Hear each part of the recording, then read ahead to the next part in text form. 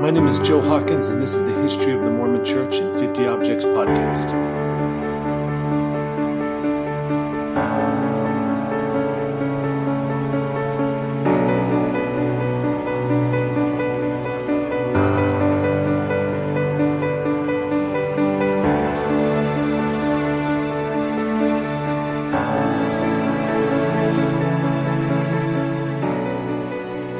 Hello and welcome to another episode of History of the Mormon Church in 50 Objects.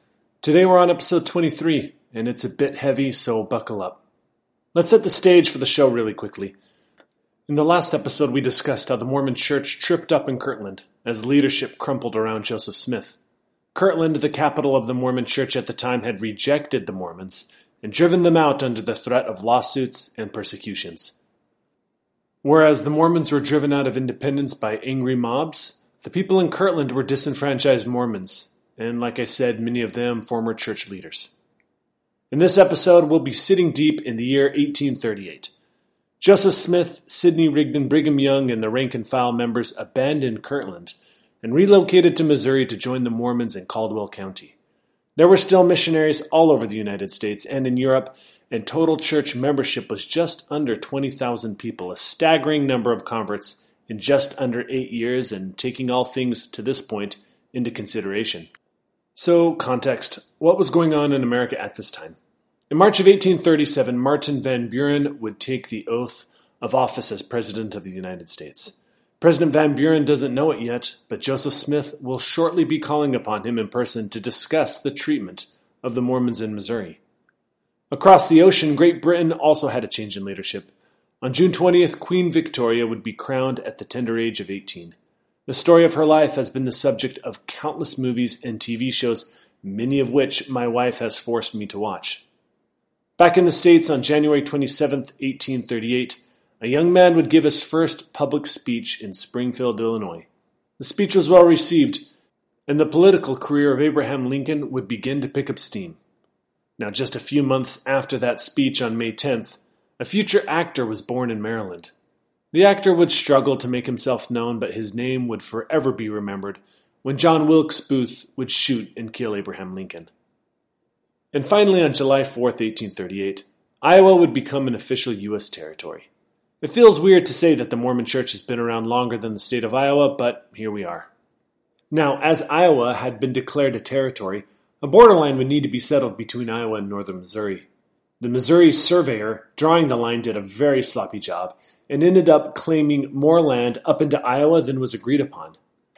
So later that year, Missouri would send tax collectors into the Iowa border settlements to collect state taxes from Missouri. The Iowa locals would have none of it and chase them off under the threat of death. When later in 1838, some Missouri men would stray into territory claimed by Iowa to cut down some honeybee trees, Iowa militias would begin to form. Not to be outdone, the governor of Missouri would form up his entire state militia and send them to the border for drilling in a show of power. Now level heads would prevail and no battle would ensue, but the near skirmish would come to be known as the Honey War, for the stolen honey trees. The Missouri governor, Lilburn Boggs, had a very quick trigger finger at organizing that state militia. Where did he get that experience? Missouri would cut their teeth on the Mormons. Now, just a state over was a man named David Patton.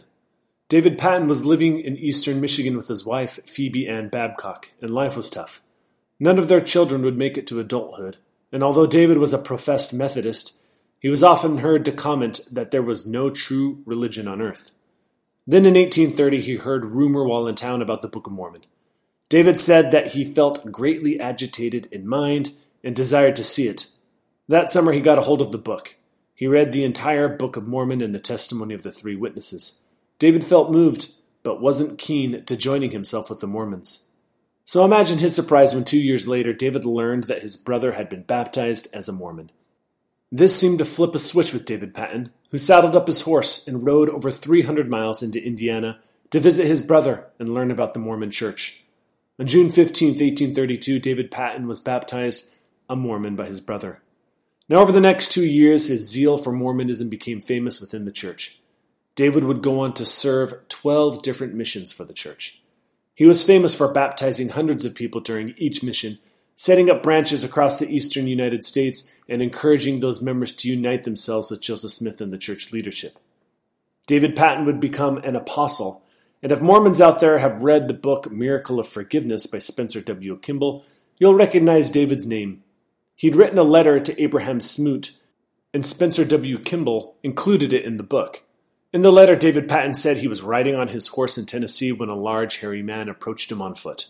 According to the letter, Patton claimed the man introduced himself as Cain from the Old Testament, wandering the earth as punishment for killing Abel. That story has withstood the Mormon folklore test of time. But my favorite story about him goes that when he was teaching as a missionary in Avon, New York, during a church meeting he was constantly interrupted by a heckler.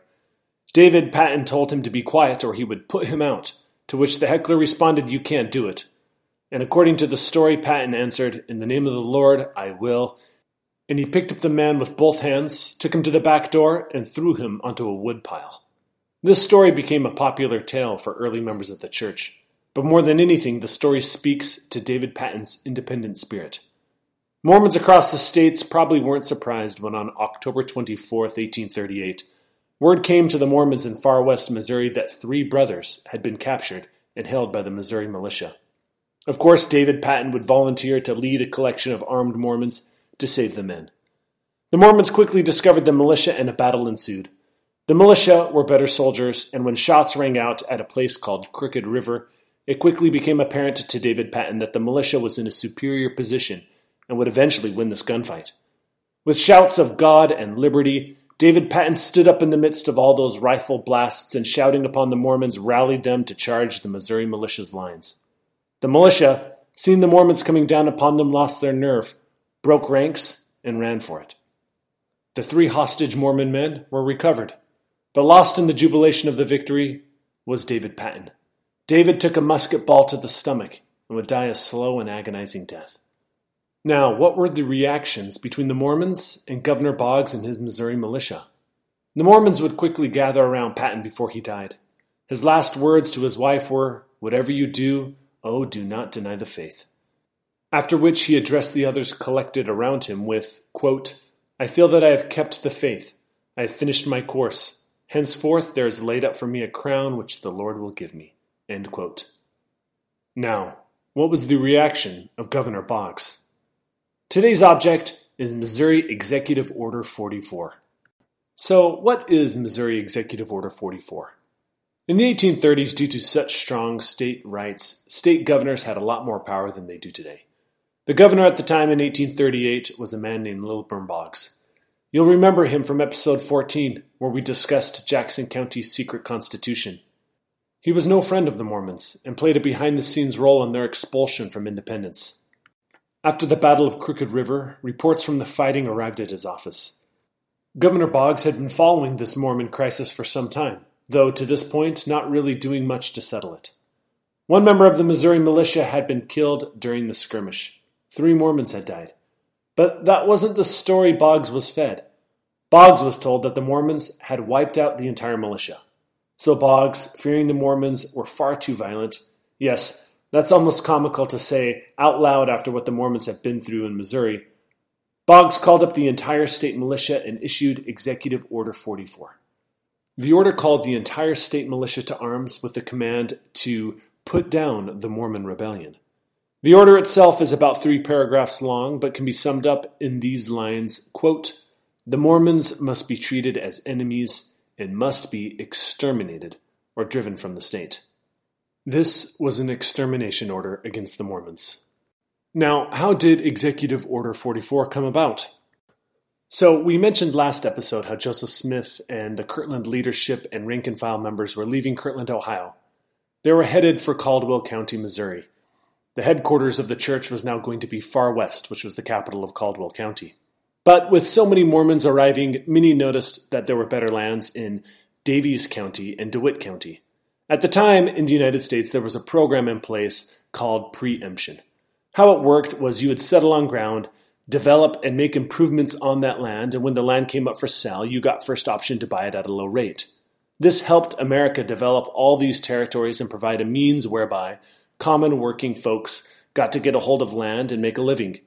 Mormon leaders would help newly arriving Mormons to take advantage of preemption, this program, to acquire land all over Caldwell County and Daviess County.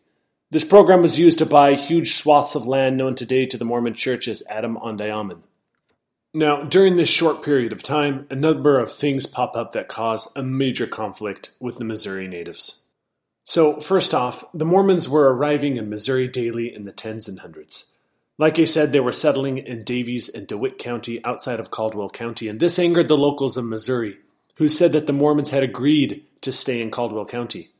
The Mormons understood the agreement to be that Caldwell County was dedicated to them, but that they couldn't go into Clay and Independence counties, but that they were free men to live where they pleased outside of that. Secondly, the Missourians noticed that Joseph Smith, Hiram Smith, Orson Hyde, and the likes had settled into Missouri now too. So now the Mormon church leadership was in Missouri. It didn't help that when they arrived, they took the leadership reins from W. W. Phelps and Oliver Cowdery's brothers-in-law, David and John Whitmer. This left a bit of a bad taste in the mouth of those church leaders as they didn't agree with Joseph's economic policies. They disagreed with the Kirtland Safety Society, and they didn't want to live in a Zion-type community, whereas Joseph Smith was building up the church with an Old Testament flair where they were like the children of Israel with God and a prophet at their head. Oliver, W. W. Phelps, and the Whitmers seemed to feel that they were building was more resembling New Testament Christians with no overarching leadership. Oliver Cowdery, W. W. Phelps, John and David Whitmer, and Hiram Page would all be excommunicated from the church over these disagreements. So now it gets really complicated. These excommunicated leaders had purchased land and they didn't want to leave it. They wanted to stay on their land, but Joseph Smith and the leadership countered that most of the land was bought with church funds. At one point, the excommunicated Mormons started making such a fuss to the locals of Missouri that Orson Hyde and a group of Mormon militia men called the Danites told the excommunicated Mormons that they were as salt that had lost its flavor and was good for nothing more than to be trampled underfoot. They then demanded the excommunicated leaders immediately leave the Caldwell County. Well, this really set off some red flags to the locals of Missouri. What was going on with Joseph Smith and the Mormons to be sending off leadership and supposedly stealing their lands? Now, the last thing to happen here took place on August 6, 1838. It was election day in Daviess County, and the locals were worried about who the Mormons were going to vote for. The local favorite in the election was William Penniston. However, William was certainly not going to get the Mormons' vote, as he had publicly declared the Mormons horse thieves and robbers. He then warned the locals about the dangers of allowing the Mormons to vote in blocks. So, on election day, about 200 non-Mormons gathered to stop any Mormons from voting. When about 30 Mormons showed up to vote, a fairly large brawl broke out. Now, if you've ever played church basketball in a Mormon meeting house, you won't be surprised to hear that the Mormons won the fight. As both sides went to collect guns, cooler heads prevailed and the crowds dispersed. So all of these things began to mix together and got the Mormons again in hot water with the people of Missouri. Immediately in the upcoming months, mobs will begin showing up at Mormon homes in DeWitt County and threatening violence if the Mormons wouldn't leave. The Mormons refused, claiming they were free Americans and can settle wherever they pleased. Now on September 20th of 1838, a Missouri mob would surround a Mormon settlement in DeWitt County and demand that all the Mormons leave. The Mormons immediately appealed for help from Governor Boggs and threatened to fight back if attacked. After being encircled and starved for almost a month, they received a response from Governor Boggs in October. His response? That the quarrel was between the Mormons and the mob and they should fight it out. 2 days later, outgunned, the DeWitt Mormons broke. They gave up their lands and headed for Caldwell County. That night during the trek to Caldwell County, 2 women died, one of exposure and one in childbirth. So at this point, the Mormons just felt up against it. They'd been driven out of a number of Missouri settlements and Governor Boggs wasn't getting involved. So the Mormons decided to collect their arms, enter Daviess County, and go after the men that were behind all of this. So maybe 200 plus Mormons went through Daviess County. They drove out the men. They burned down some of the homes. This was to be a message that they wanted to be left alone, and the Mormons hoped that this would settle the issue. Now, we finally arrived at the Battle of Crooked River, which we referenced at the beginning of the show. The Missouri militias immediately hit back. They came into Caldwell County, burned down some Mormon homes, and took some of the Mormon men hostage. The Caldwell County judge called up the Caldwell County militia who were all Mormons, and they were organized behind David Patton with the order to find and recover the captured Mormon men. So they met on the border of Clay and Caldwell County in the middle of the night. The Mormon militia was being led by a non-Mormon youth who knew where the Missouri militia had made camp. When the Mormons approached in the middle of the night and asked to speak, the militia immediately opened fire, hitting the non-Mormon youth and killing him. The battle lasted less than an hour, and as I stated before, the Mormons came out on top. So with all of that as context, Governor Boggs then organized the entire state militia and issued the Mormon Extermination Order. So that's how the order came about. Now how was it carried out?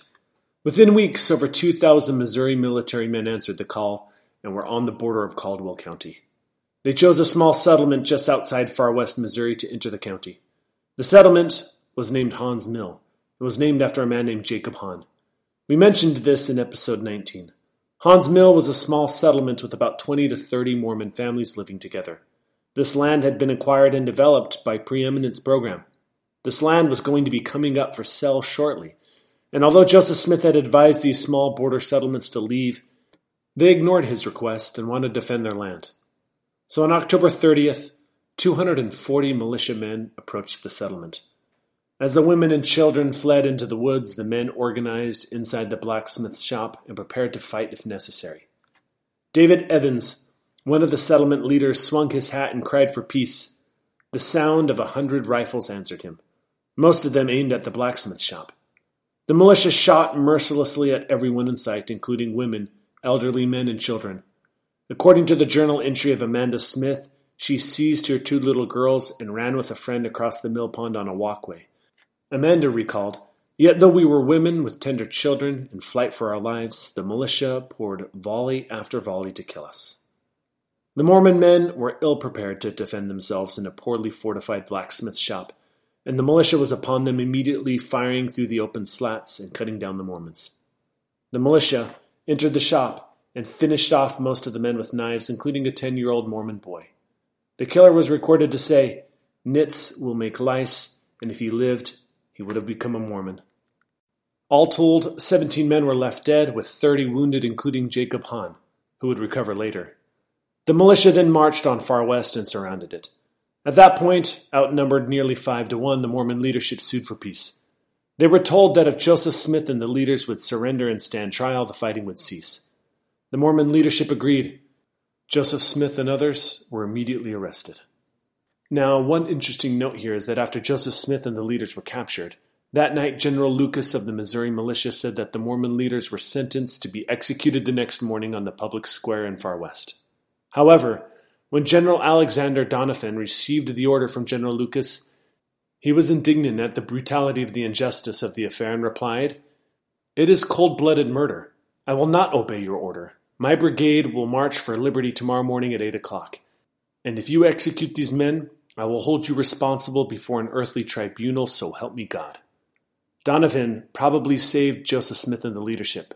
Lucas lost his nerve and let them take Joseph Smith and the leaders to liberty to stand trial. Now, as Far West had surrendered, the remaining Mormons were commanded to lay down their arms. On the morning of November 1st, the Missouri militia entered the city. While searching for arms, they vandalized the town, plundered valuable possessions, raped some of the women, and forced the leading elders at bayonet point to sign promises to pay the expenses of the militia. General John B. Clark, the governor's designated commanding officer for the Mormon War, arrived and he ordered everyone to stay in the city. The starving Mormons were forced to live on parched corn. On November 6th, he addressed the suffering Mormons and indicated that he would not force them out of the state in the depths of winter. He said, "For this lenity, you are indebted to my clemency. I do not say that you shall go now, but you must not think of staying here another season or of putting in crops. As for your leaders, do not imagine for a moment, do not let it into your mind that they will be delivered, or that you will see their faces again, for their fate is fixed, their die is cast, and their doom is sealed." Now, where can you see Missouri Executive Order 44? The actual order has been lost to time, but you can see copies of the verbiage online. Just Google it. Now, what happened to Missouri Executive Order 44? In 1976, U.S. Senator Christopher Bond of Missouri rescinded the 1838 extermination order authorizing the expulsion of Mormons from the state of Missouri. Regarding this action, Senator Bond went on to say, Quote, "The treatment of the Mormon people in Missouri in the 1830s was beyond barbaric. Women were raped and tortured, men were killed by mobs or driven out of the state. Their property was stolen. The lucky ones were those who were left alive with nothing and were forced to make their way into a more hospitable state." End quote. I'm sure the Mormons were grateful to Senator Bond for rescinding the extermination order, even if it was 138 years after it was issued. Well, we can't leave on such a negative note. Let's quickly touch on what happened to the excommunicated Mormon leaders from Missouri. First off, Oliver Cowdery. Oliver would be rebaptized in 1848 by Orson Hyde after petitioning Brigham Young for readmittance. Brigham would even task Oliver to be part of the group traveling to Washington, D.C. to petition the government for statehood for Deseret, or Utah as it's now called. He would defend his story of the miracle of the translation of the Book of Mormon to his dying day. Now, David Whitmer. He wouldn't ever rejoin the church, but he did request that his testimony of the Book of Mormon be placed on his tombstone. Lastly, W. W. Phelps, who, if you recall, assisted with the creation of Emma Smith's hymn book, was also rebaptized into the church. After the Missouri Mormon War ended and the Mormons were resettled in Nauvoo, W. W. Phelps wrote a letter to Joseph Smith humbly begging his forgiveness. Joseph replied with this quip, "Come on, dear brother, since the war is past. For friends at first are friends again at last." So that's it for today. I hope you enjoyed this long episode of History of the Mormon Church in 50 Objects, Missouri Executive Order 44. As always, if you have questions or comments, you can reach out to me directly at Joe, HOMC, historyofmormonchurch@gmail.com. And as always, thank you for listening.